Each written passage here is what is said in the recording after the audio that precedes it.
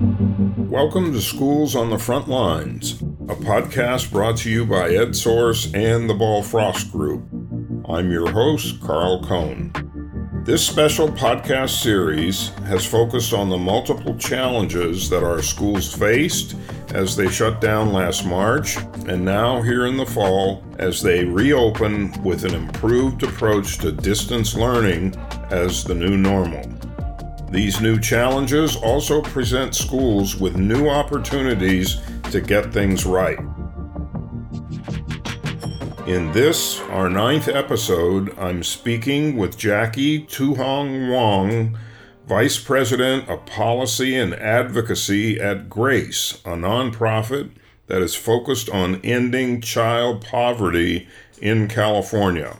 She's also an elected member of the Washington Unified School District Board of Education in the West Sacramento area, and she's also the mother of a 4th and 6th grader.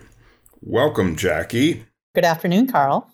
First, let's talk about your day job with GRACE. What is it? What's the mission of the organization?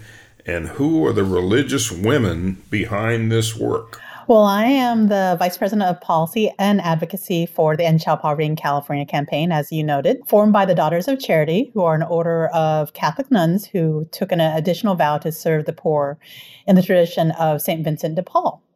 They've actually been doing anti-poverty work in California since 1852. So, a couple of centuries or so. And approximately 5 years ago, the End Child Poverty in California campaign was formed because they realized that it was an atrocity that we had a child poverty crisis in the state of California. The richest state in the nation also had the largest number of children in poverty, that being almost 2 million children living in poverty in California. So 1 in 5 children in California pre-COVID actually lives in poverty. What's even more atrocious to them is that there were almost 500,000 children living in deep poverty. And for context, that is a family of 3 living on less than $13.4 thousand a year. So they formed GRACE and the End Child Poverty Institute with the realization that political advocacy and government action are crucial to pushing for real change in California. How has the pandemic made your work more difficult? In some ways, the legislature became more accessible for those who were able to call in or lift up their voice to legislators via Zoom or other technology. But in other ways, and I was talking to some folks who work in Sacramento, is that if you didn't have established relationships with members already or legislative leadership, it was hard to actually get in front of them. Where in past years, community members who came were able to advocate and run into legislators and their legislators in the hall and share their story. That was a little bit more challenging this time around. The pandemic, as one can imagine, with the shutdown of the economy and schools, we actually haven't run the new numbers of what child poverty looks like post-pandemic. What we knew that income supports were a critical part of recovery and actually just ensuring that kids were being fed and that families were not being evicted and a number of other things, kind of the basic necessities were met for all Californians. And so for us, because we had already been advocating for things like income supports, it became that much more important for us to lift up the necessity of cash investment, cash policy, if you will, for families who were living in these situations. And as you know, the employment numbers were increasing. How does an organization like yours measure progress in ending child poverty in California?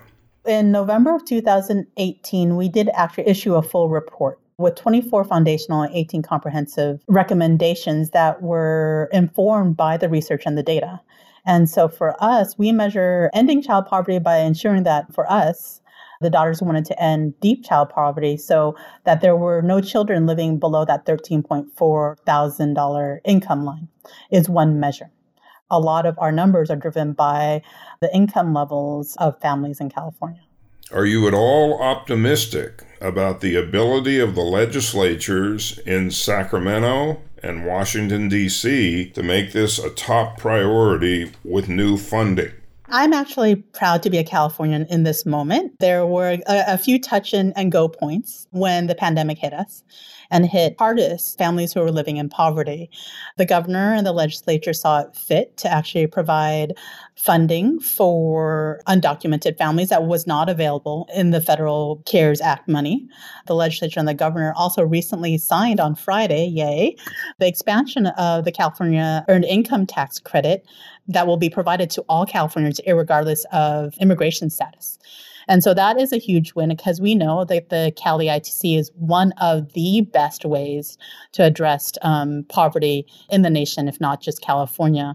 Again, that actually expands to our undocumented families that were left out of many of the CARES Act and other funding. And in that vein, because we eliminated the exclusion of ITIN filers in Cali ITC, that was approximately $100 million ongoing funds for our California. So in California, I absolutely am hopeful and excited about the investment in our families and the prioritization that all families deserve to thrive. As COVID-19 became more of a barrier to families thriving in California, we knew that we had to focus on Washington, D.C. and what was happening there. So we gathered the feedback from all of our partners in California and helped to actually provide certain recommendations to federal leadership that helped craft the HEROES Act. I would say the HEROES Act was phenomenal, included pretty much everything that our partners asked for. But as we know, it stalled out and the Senate left before any action was taken. A little bit of the wind out of my sails is given the politics of Washington, D.C. But I do remain hopeful with leaders like Pelosi and others and Congresswoman Bass who are going to fight to the bitter end for families in California.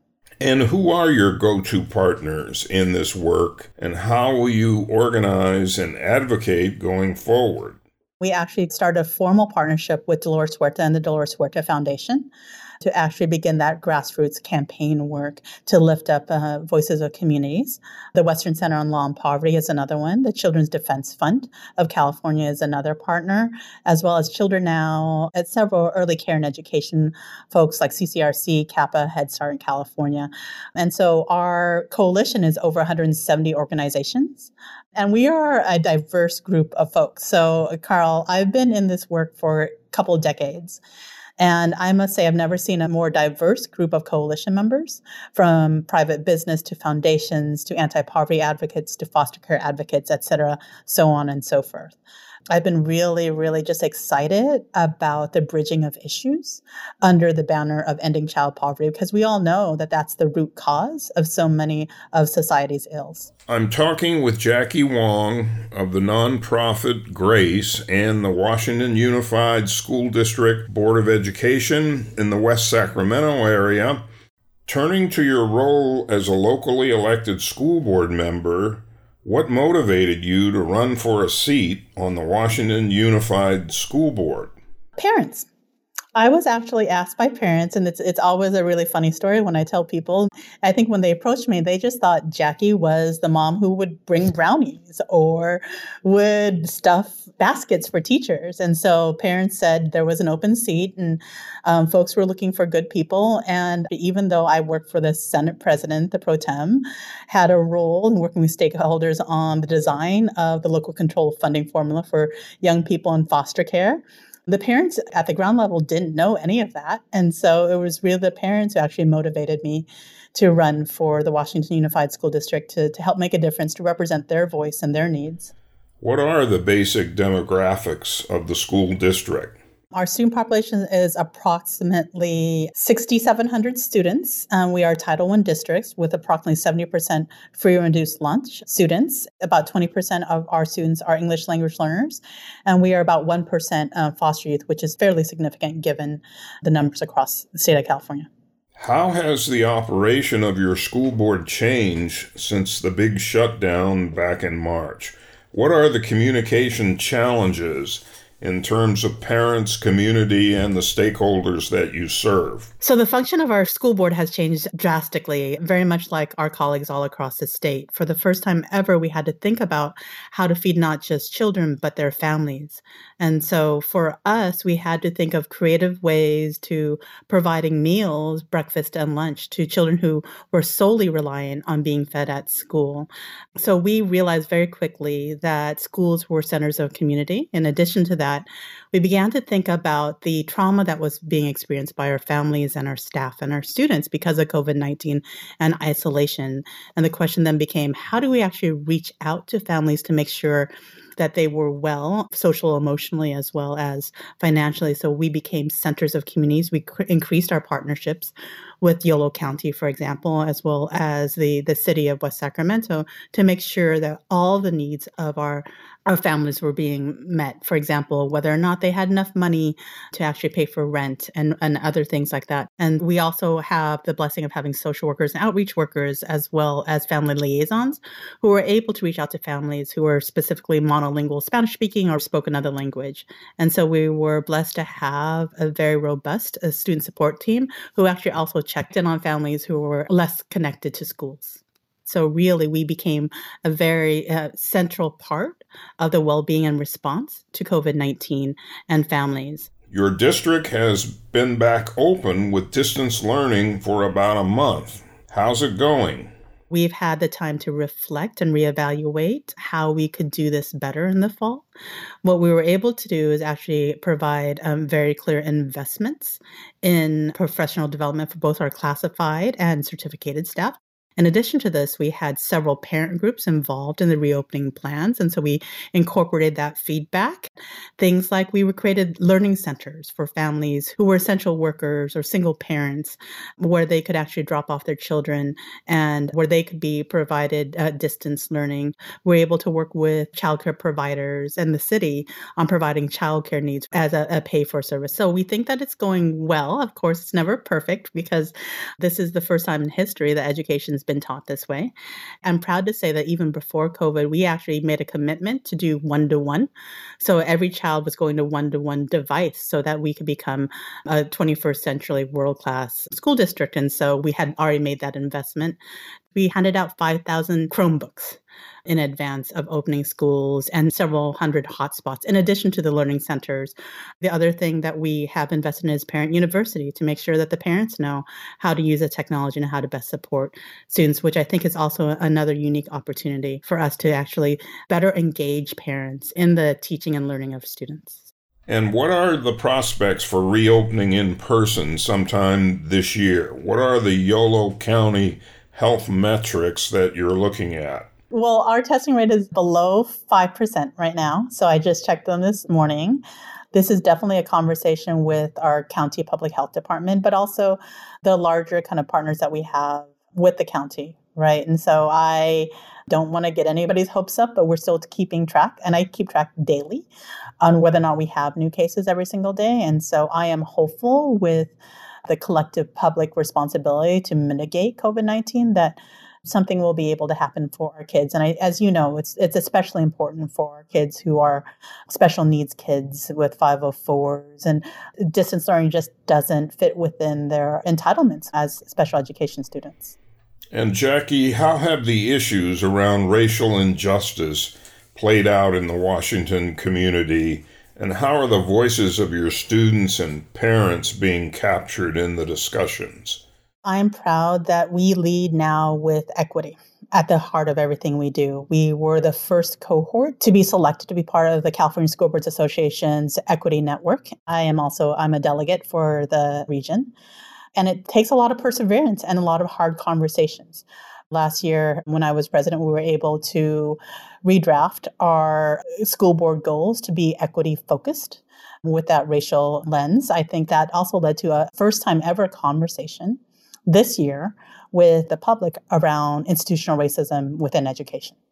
And so we got a lot of really great feedback about just holding the conversation about what this meant for our community, given everything that is happening in the world right now. And so I'm proud to say that it's a beginning conversation, and we're planting the seeds for more work We're making the right investments in anti-racist training for both our district staff as well as our teaching staff. And so we're well on our way. I mean, we're not perfect, but it started with the board leadership first and us unpacking our own impressions about what education really meant for our children of color.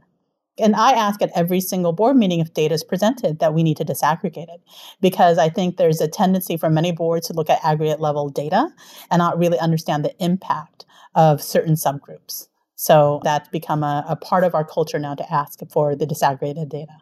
And finally, Jackie, how have the experiences of March through September in this extraordinary year changed you as a leader in either of the two main hats that you're wearing? I'm definitely more committed. I think now more than ever that it's hard to be a school board member.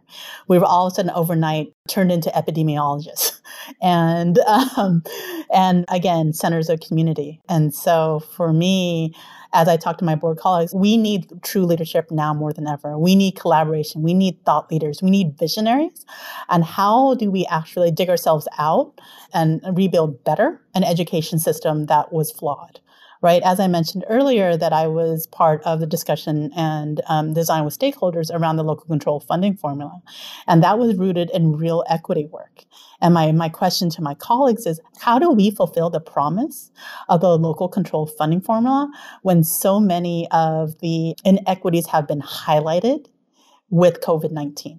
We thought we had made progress, but now that when you actually see who does have access to resources, who is creating learning pods, who's not creating learning pods, who has computers, who doesn't, it really is a different type of call to action about really how do we build back better.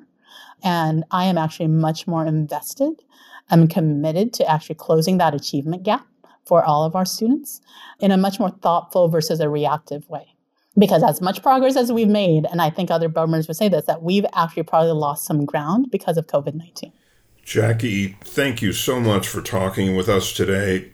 Thank you. Thank you for having me. I really appreciate you asking me to be here.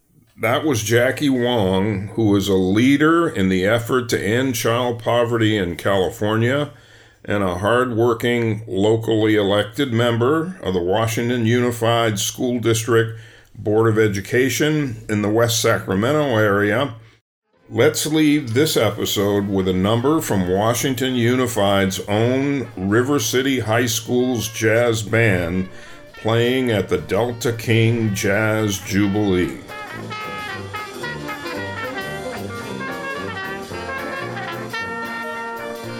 This has been Schools on the Front Lines, brought to you by EdSource and the Ball Frost Group.